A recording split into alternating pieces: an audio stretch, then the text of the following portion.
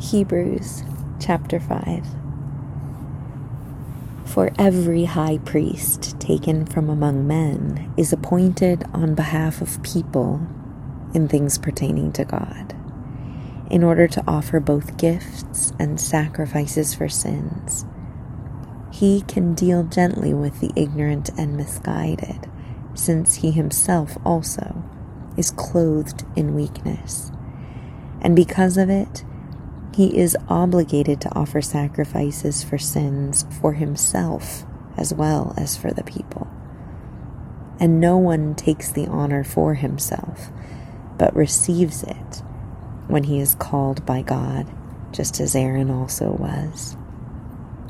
So too, Christ did not glorify himself in becoming a high priest, but it was he who said to him, "You are my son. Today I have fathered you." Just as he also says in another passage, "You are a priest forever according to the order of Melchizedek."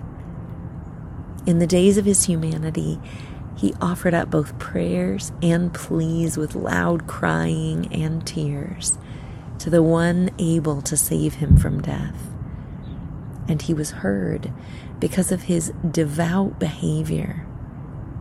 Although he was a son, he learned obedience from the things which he suffered.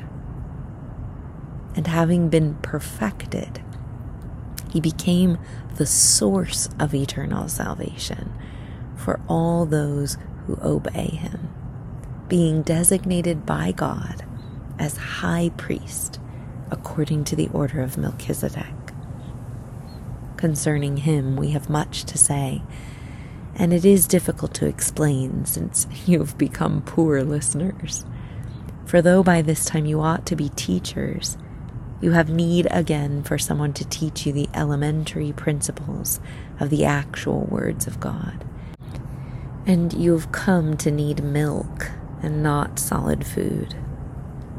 For everyone who partakes only of milk is unacquainted with the word of righteousness, for he is an infant. But solid food is for the mature, who because of practice have their senses trained to distinguish between good and evil.